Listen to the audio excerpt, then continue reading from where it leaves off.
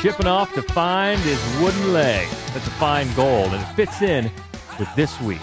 Welcome. This is the Fright Club Podcast. I'm Hope Madden. And I'm George Wolf, and we are from madwolf.com. Check it out for all your new movie reviews. Got some good ones up there now. In fact, a good new one I think we just might be talking about this week. What? Hint, hint, nudge, nudge.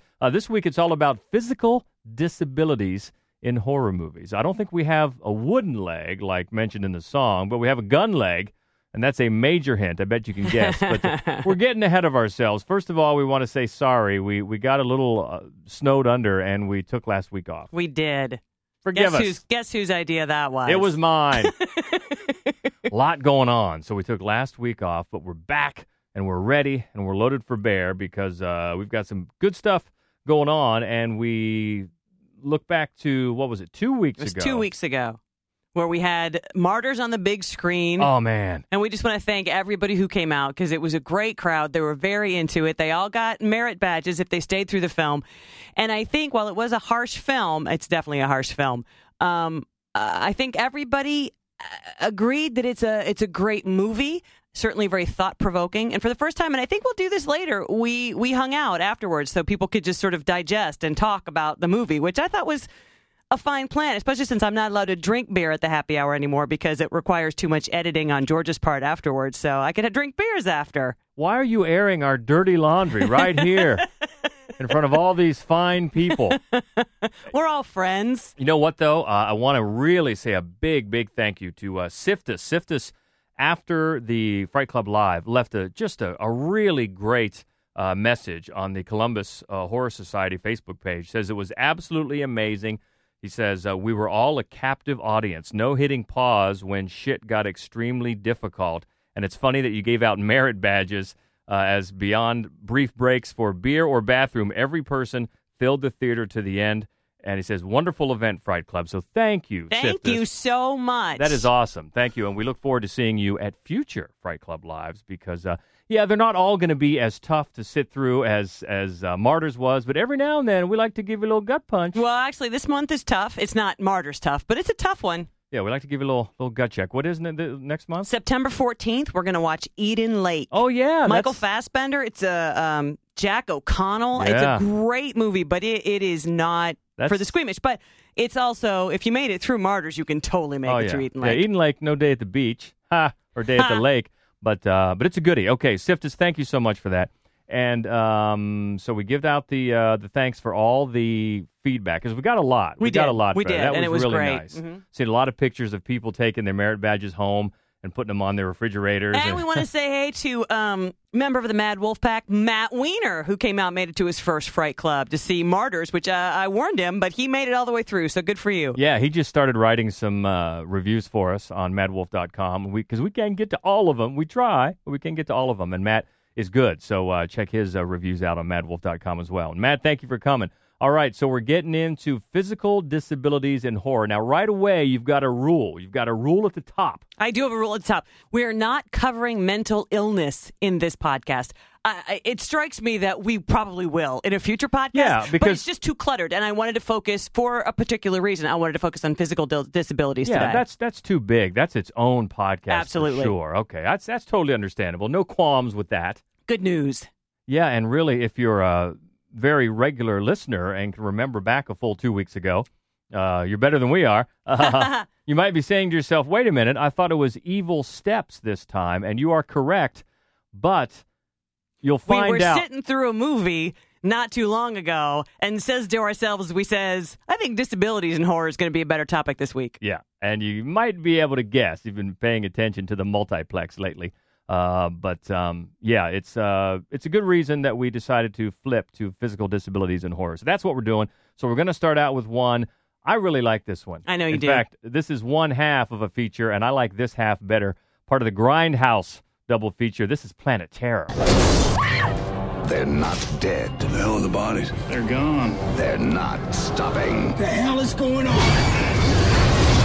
Infection will spread all over the world. You want the story? I'll spin it for you quick. We got a face full of DC-2. But the laws of science are broken. The side effect is terror.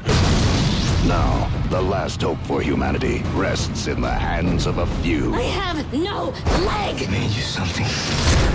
Stand.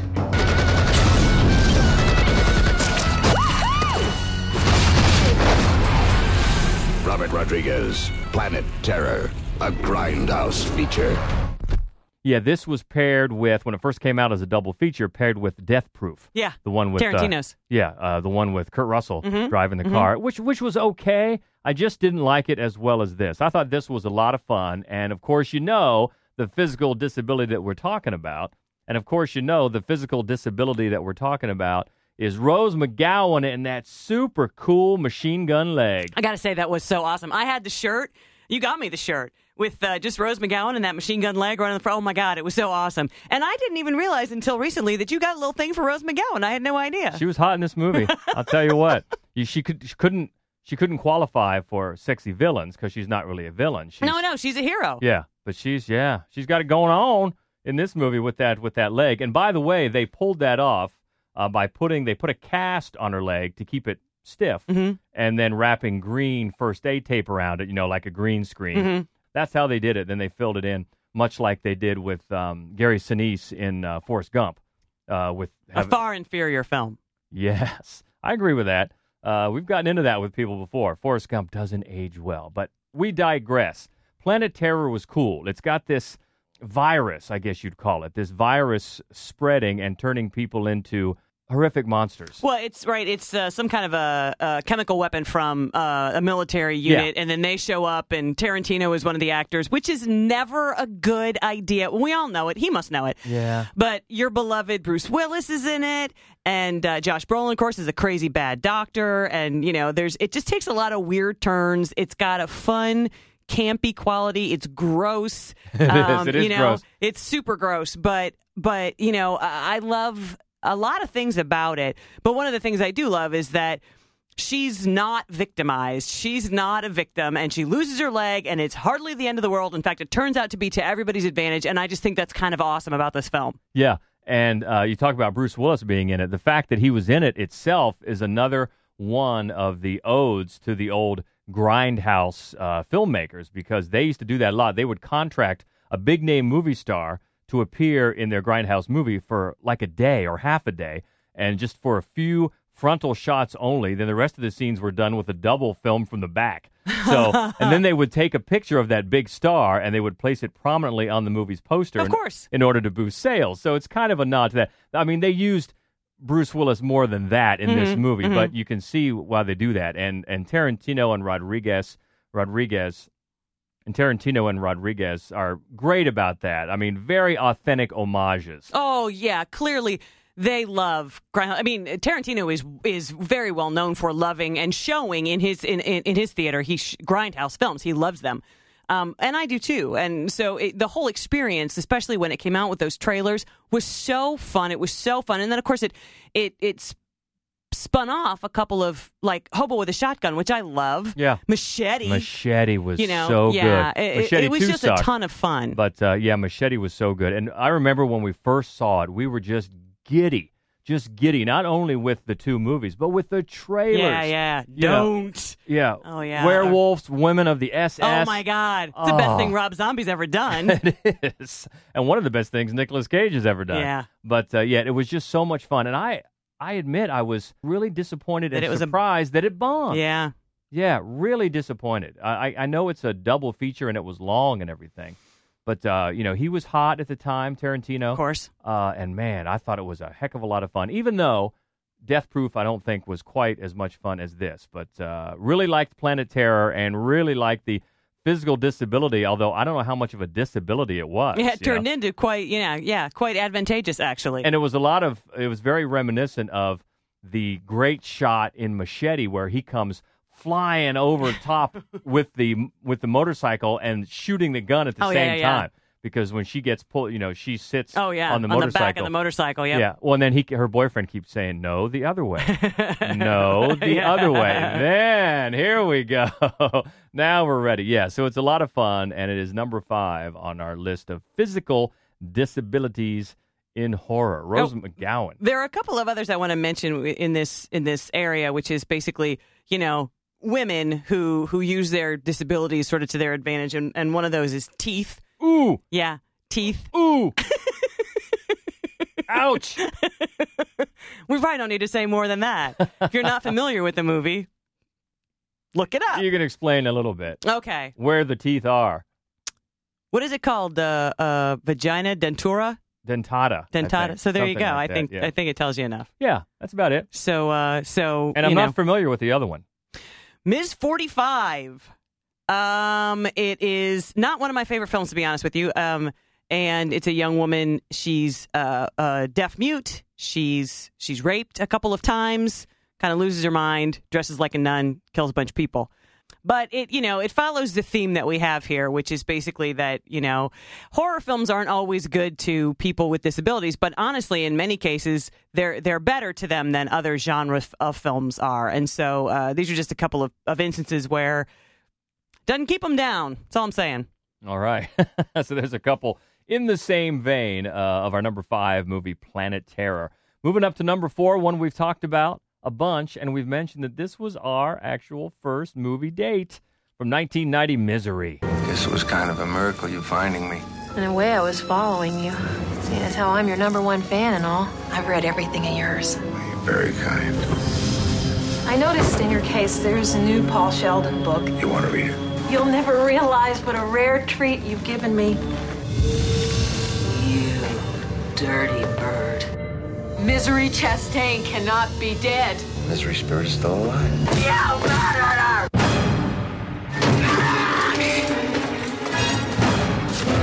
I know you've been out of your room. I don't know what you're talking about. Is this what you're looking for? Whatever you're thinking about doing, please don't do it. James Caan and Kathy Bates in her Academy Award-winning role. God's sake. It's for the best. Hey, please! God, I love you. Misery.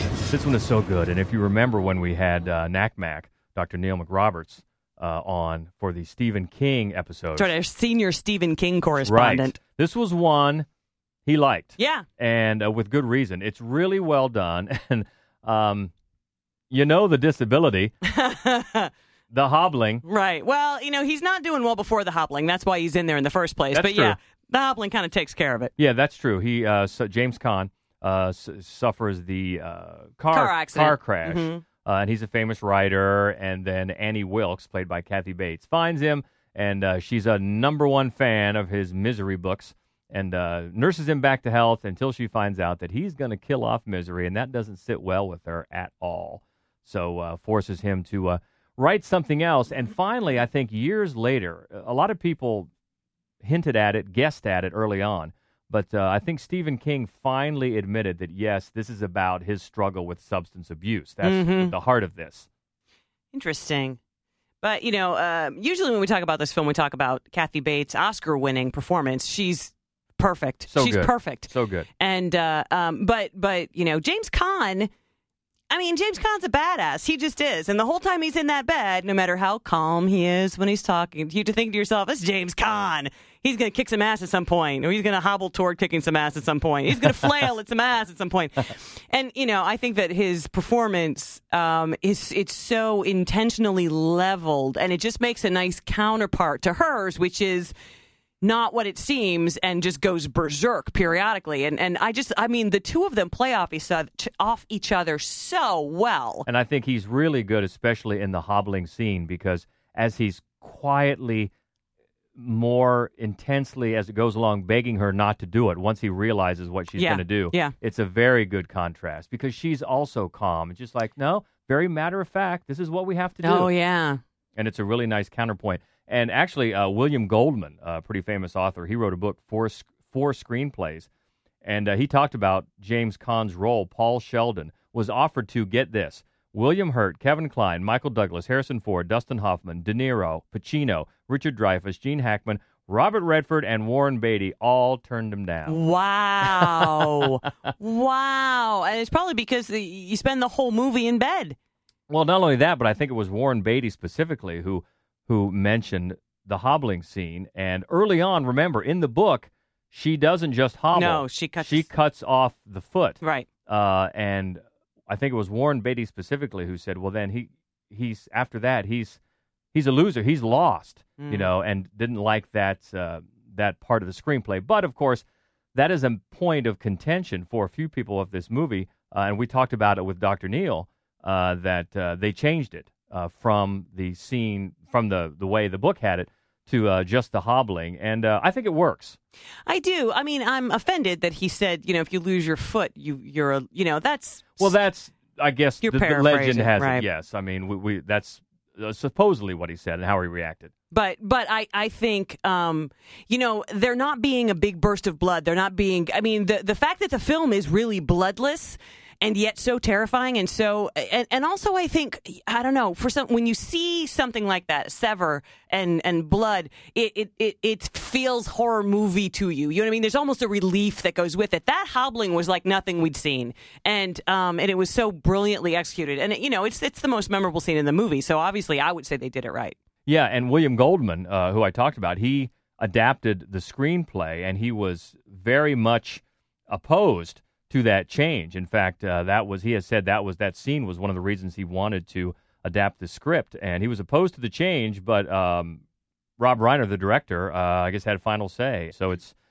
not only a bone of contention with audience members, but with filmmakers as well. But you'll find people that would like it the other way, but I think we're both in agreement that it works. As I recall, Dr. Neal also agreed with us. Well, and then we win. He's the trump card because he's getting his PhD in Stephen King. That's not really accurate. But he's a big Stephen King fan, and he's super smart. So we think that his vote counts for more than the rest of you. And it does. So Misery and number 4 in our list of physical disabilities in horror. Number 3. Now, this is the reason, as you might have guessed, that we went with this category this week, because it's just out in theaters, I think, today as we record this. And it's great. It's called Don't Breathe. Yo, I got our ticket out of here. Rumor is this guy is sitting on at least $300K. Boom! That's our guy. Wait, is he blind? We messed up to rob a blind guy, isn't it? Just because he's blind don't mean he's insane, bro.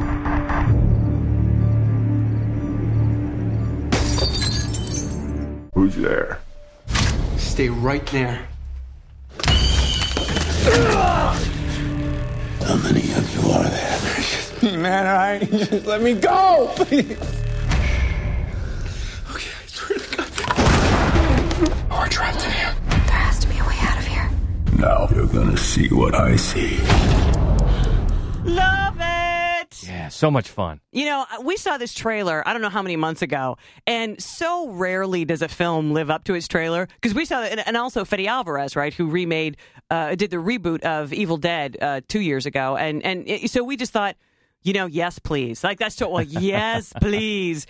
And I snuck into a screening I wasn't supposed to be at, and saw it about a month ago, 3 weeks ago or so, and was so pleased with it. I was so pleased with it that I went back last week to watch it with you. Yeah, you couldn't really talk about it because I hadn't seen it yet. And there are some twists. Yeah, so we're not going to tell you about any of those. Definitely some twists, but it's so much fun. It's one of those where you see it and think, why hasn't this been done before? Because it's an update, a rewrite, a reimagining of the old premise of Wait Until Dark, the old Audrey Hepburn, Alan Arkin movie where the robbers break in and she's blind, and that caused a lot of tension. But this one is an outright horror movie. I mean, there's some violence. There's not a lot of blood, but there's some violence, and some bad things happen because these 3 kids, basically, call them kids. I think so, yeah. Young 20-something, I would think. They break into this man's house. It's in a really pretty much abandoned section of Detroit, and legend has it, they've been told that he's sitting on about $300,000 or so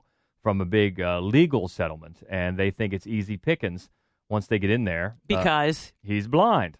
And it's not easy pickings at all. He not only has a backstory, he's got some secrets in that house, and they are in for a bad time. Yeah, and he's a veteran, so he's got some skills. He does have he's got some skills. And he's played by Stephen Lang, who always cuts an impressive figure. He does. If you don't know him, he's the real muscled up, a little bit older commander guy in Avatar.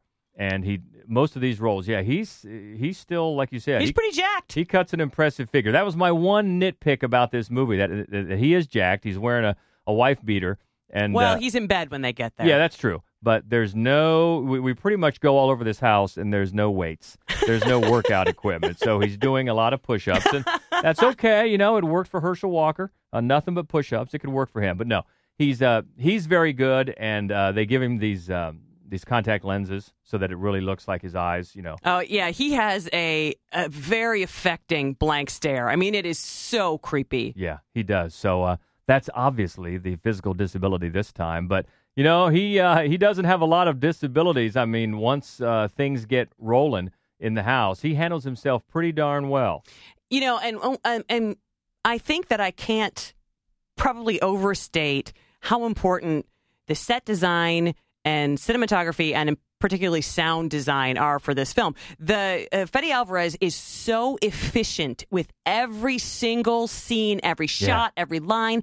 And, you know, the cinematographer, you've got these long, winding tracking shots, but they're panicky. Like you would be kind of trapped in this house wandering around. And the sound, because that's the thing, right? He wakes up, he's in the house, they're trying to hide, they're trying not to make any noise at all. So the sound design picks up every tiny sound, and it's so impressive and so unnerving. Well, and that's the ironic thing about it. And really a genius thing about it is because once things get really intense, it almost becomes a disability for the kids. Yeah. They have disabilities in the fact that any noise they make, that's the title, Don't Breathe, you know, you always hear that when someone loses one sense, the other ones become a little bit more acute. And so they're at a disability because they can be smelled. They can, any little, like you said, any little movement that they make, maybe a floorboard creaks, and it's going to be picked up on by this guy because he's going to notice things that other people don't.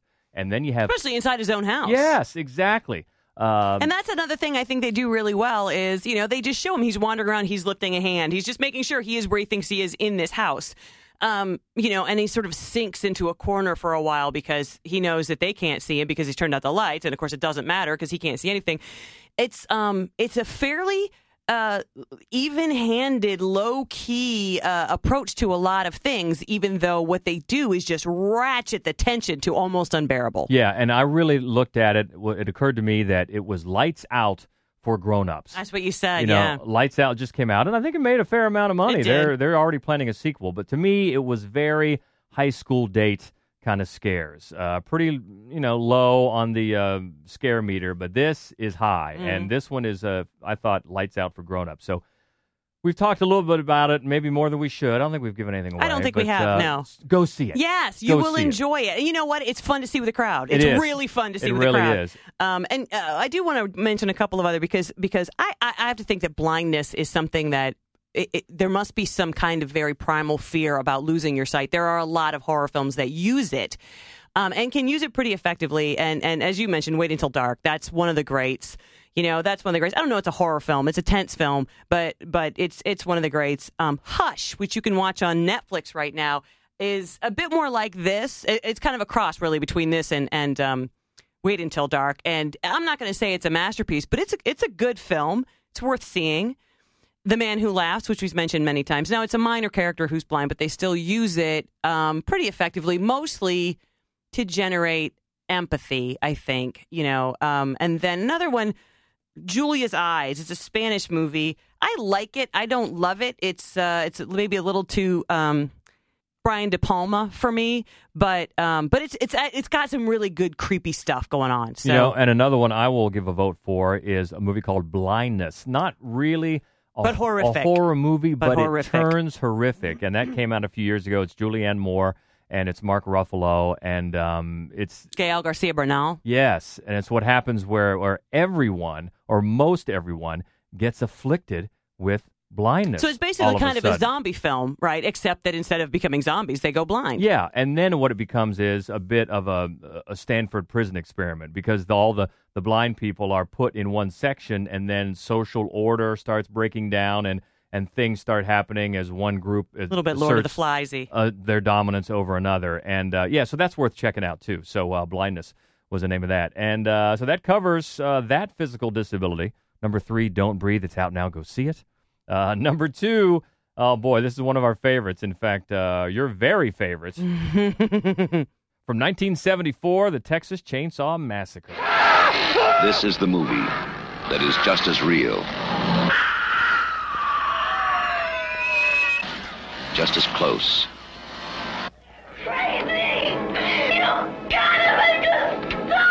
just as terrifying as being there. The Texas Chainsaw Massacre. After you stop screaming, you'll start talking about it. Oh, Franklin. Oh, Franklin, things aren't going to go well for you. And I think you knew that when you left home, because it's the 70s, and so there are not a lot of ramps where you're going. There's not, and those, your hot hippie friends, they're just going to go make out and leave you, and that's going to not go well for you. Well, actually, it's not on a more of a subtext level. It's not just Franklin, because Tobe Hooper allowed Gunnar Hansen to really develop Leatherface as he saw fit under his supervision. And Hansen kind of decided that Leatherface was mentally handicapped. Yeah. I know we're not talking about mentally handicapped in this, but it kind of fits. And that Leatherface never learned how to talk properly. So he went to a school for the mentally challenged, watched how they moved, Gunnar Hansen did, and listened to them talk to get a feel for the characters. So we've not just Franklin. Sure. You've got the backstory of Leatherface as well. Yeah, there are actually, physical disabilities, not being able to use your legs, wheelchairs in particular, they pop up in a lot of horror films. Actually, I bet we could probably name 10 where you just see an empty wheelchair. Yeah. Because I think people do find there's something scary, something... Yeah. So vulnerable. Yes, the vulnerability there, you know. Yeah. But the reason that I go with this one, besides the fact, of course, that I absolutely adore this movie, but what Tobe Hooper does, right, which is invert your expectations when it comes to Franklin, because prior to this, and it's, fairly early, it's 1974, we've got movies like... Whatever Happened to Baby Jane, or Wait Until Dark, or where the character with a physical disability, you're rooting for them, and in your heart it's going to go their way. I mean, all of the tension is built around their vulnerability, but that's one of the things that Hooper did so beautifully with this entire film is just to subvert your expectations. There's no score; it's broad daylight, and the guy in the wheelchair gets it, and also he's so unlikable. He's the least likable person in the movie, and that includes Leatherface, right? He's just a whiny, awful person. He really is. And so you kind of, so anyway, one of the things I find fascinating is what Tobe Hooper did with an audience's expectations when they came into this. Yeah. And that's something that we've talked about other filmmakers, particularly Wes Craven. Yeah. He did that in some of his early work. But yeah, that's a very good point. And the fact that Franklin is so unlikable goes back to something that Gunnar Hansen said about filming of the movie. He said that early on, or during most of the filming, he did not like the actor who played Franklin, a guy named Paul Partain. But then, a few years later, he caught up to Partain again and realized that he was just doing the method actor thing. Oh. And he was making everybody hate him by being that way that Franklin was. And he had simply chosen to stay in character even when not filming. And apparently the two then, Gunnar Hansen and Paul Partain, remained good friends until Partain passed away. Now, of course, since then, we've lost Gunnar Hansen as well. But, yeah, so that's he really... I bet he didn't get along with most anyone on the set if he stayed as Franklin the entire time. I bet you're right. Just so whiny. Oh my God. Plus, I've only ever heard, and when you listen to the DVD commentary, it was a nightmare to film. It was hot. Hooper was kind of a fascist about everything. They kept doing these retakes. I mean, it was just miserable for everything. So if on top of all that, the one guy who is super whiny and annoying in the movie is super whiny and annoying in life, I'm sure that didn't go very well for anybody. Of the other ones, there are so many others we could have gone with wheelchairs, but I still think that, Silver Bullet, no. Oh, my God. No. Well, to go back to your last point, actor who played the hitchhiker, Edwin Neal. Yes, I love Edwin Neal. He said filming some of those scenes, quote, was the worst time of my life, and I had been in Vietnam. Wow. So that's bad. Yes. That is number 2 on our physical disability list of horror movies. 1974 is the Texas Chainsaw Massacre, and number 1 really can only be number 1. And if you know the history, you probably have already guessed. We're going all the way back to 1932 for Todd Browning's Freaks. We didn't lie to you, folks. We told you we had living, breathing monstrosities. Look them laugh. They're swine. They can't hurt me, but they hurt me. They're going to make you one of them. My peacock.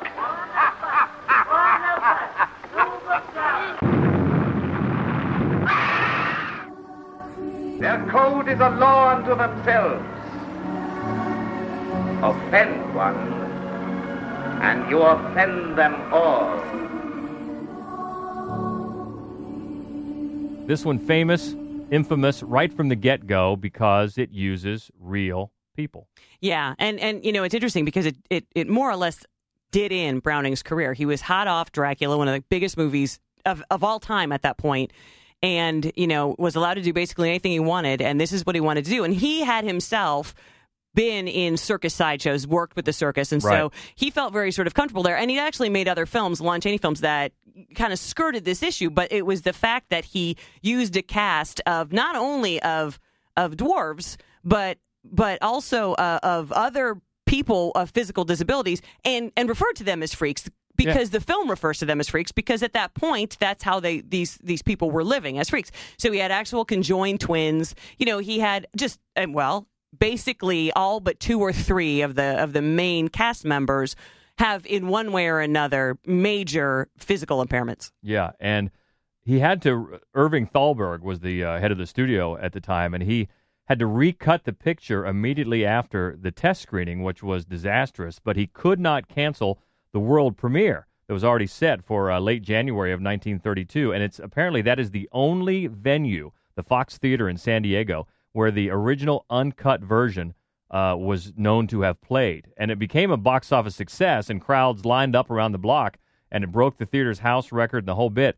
And by the end of the run, word had spread that Freaks was about to be recut.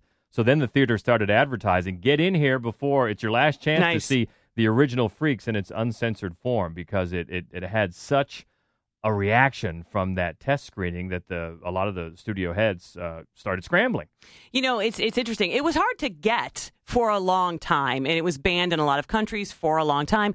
And it's an incredibly effective film. I love this movie, but I do think that there's a valid point that people have always made about it. So, early on, people said he was exploiting these people, and then people said, no, he's not. He's presenting the reality as it is. He's giving these actors an opportunity to have lead roles, and he empathizes with them because he grew up in that setting. But then I think the pendulum swung back and said, yeah, he grew up in that setting. He's very used to exploiting these people for money. He did exploit these people for money. So it goes back and forth. And I got to say, I think I have a foot in each camp.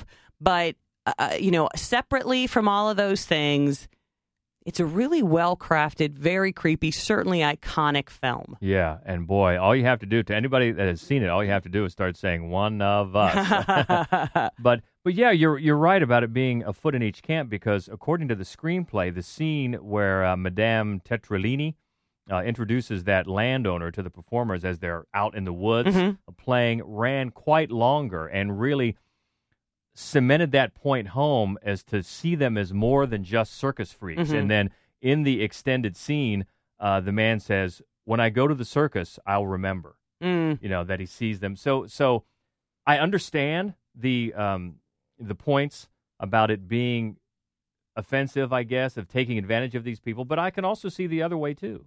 Yeah, but, so we were talking about that Renee Zellweger movie. Oh, the new one. Same kind of different as me. If you've seen this trailer, it's just so bad. Talk about offensive. Right. I saw this in the theater the other night before I saw something, and I groaned out loud. Right. I just groaned. It's going to be so bad. But anyway. Well, I've seen the version of the film that has the extended sort of pre-freak show, and it's got that, well, again, it's the early 30s, and so most scenes have some sort of a precious air about it. But it does have that sort of, this is so precious that it's melted the heart of a wealthy white man. It's got that about it. I don't know that it completely excuses anything. On the other hand, you can see that a real stab was being made toward humanizing what, and actually, I think all of the performers come off as being quite human throughout the film, and the lead, you feel terribly for because he's fallen in love with this horrible woman. But you feel even worse for his... Well, it's the actual actor's sister, which that's another one of my other favorite things is how creepy is that? His love interest is indeed the actor's own sister, and you know that because they look exactly alike. Yeah, and then she says that, but they hurt me. Mm-hmm. You know, he says they can't hurt me, but she says, but they hurt me. Mm-hmm. Yeah, and you feel for her. Yes, you do. Yeah, she's sweet, she's sympathetic. And I love the performances, and then of course the big scene, the big comeuppance scene holds up today. It's very brutal. It's creepy, and so I think what makes me go back to I like the film camp is that you don't sympathize with the normals, quote, who are about to get their comeuppance, which means that even though you've got, this armless, legless man writhing with a knife in his mouth, he has power. They do not. I mean, I do feel like, I do. I feel as though you can't disregard it as being something that does validate the humanity and power of all of the performers on the cast. That's a good point. That's Freaks from 1932. But what do you think? If you're on the other camp, let us know. Always reach us on Twitter. That's the easiest. We're at Mad Wolf, MADDWOLF. Also, Mad Wolf Columbus on Facebook, as well as the website, madwolf.com. And, of course, you can always get us on Golden Spiral Media, the fine folks that host this podcast. GoldenSpiralMedia.com. You can find us there as well. So, that is physical disabilities in horror. I imagine, as you said, one of these days we'll get to mental disabilities in horror. Lots of fertile ground there. But, we're looking forward to next week when we will get back on schedule, and we're going to do Evil Steps, and then we look forward to September 14th, the next edition of Fright Club Live at the Gateway Film Center in Columbus, Ohio. It's going to be Eden Lake. So, and a countdown of vacation horror. Yes. So a lot coming up. And just one quick note. I don't want to hear about monkey shines. I think I've made my point so far about monkey shines. I don't care for the film. Don't you monkey shine in here. Don't you monkey shine in here. All right. You heard her. Don't monkey shine. All right. So thank you so much again for all the great feedback last time. Look forward to your feedback this time for physical disabilities. And until next week, I'm George Wolf. I'm Hope Madden. And this is the Fright Club Podcast. Stay frightful, my friends.